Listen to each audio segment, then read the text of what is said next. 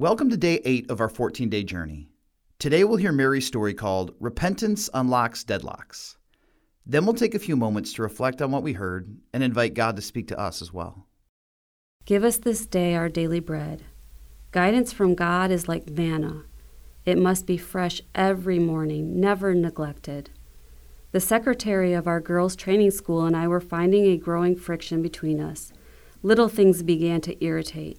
Each was blaming the other. The work was increasing, and there was not enough persons to do it. As the manager of the school, the undone jobs fell to me. Finally, a blow came. The secretary resigned suddenly and left. He left a statement that I was a hindrance to his spiritual growth. I took that seriously. To help people spiritually was my reason for being a missionary in India. I prayed, Lord, what can I do? Repent, came the thought. But for what? Am I to blame?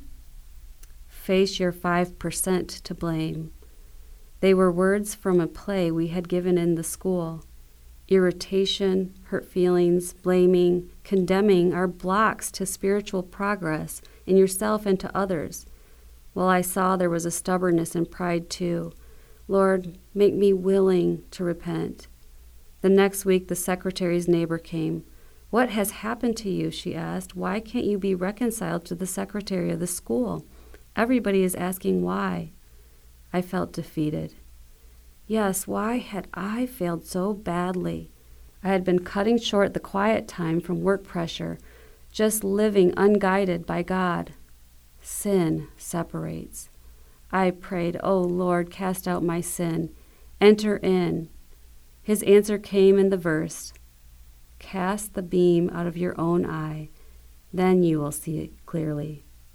I prayed, cleanse me of self-pity and of all thought of myself. I do want to surrender all of myself to thee.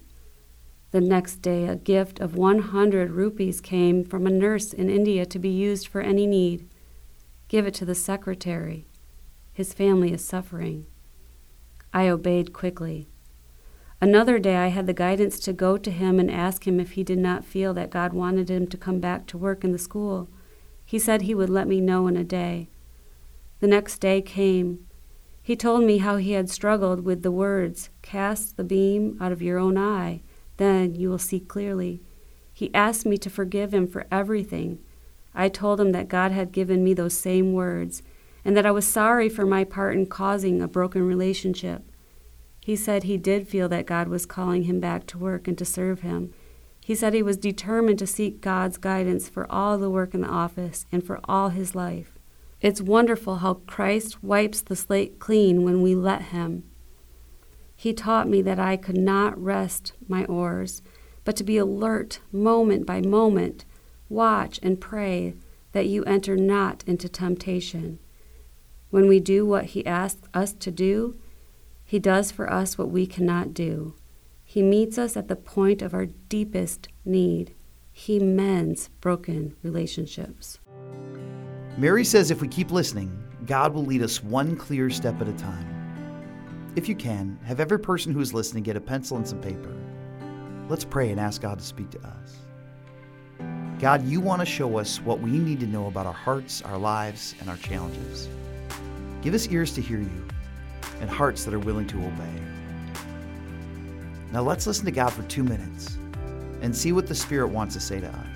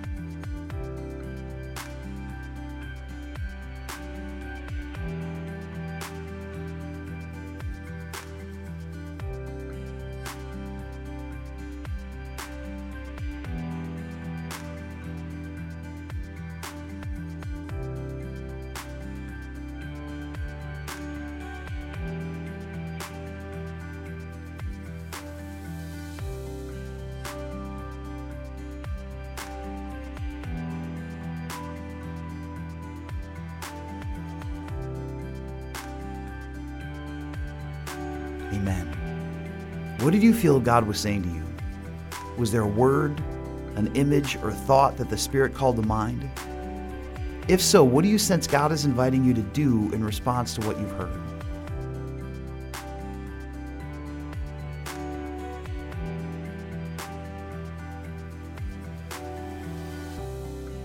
Let's close in prayer.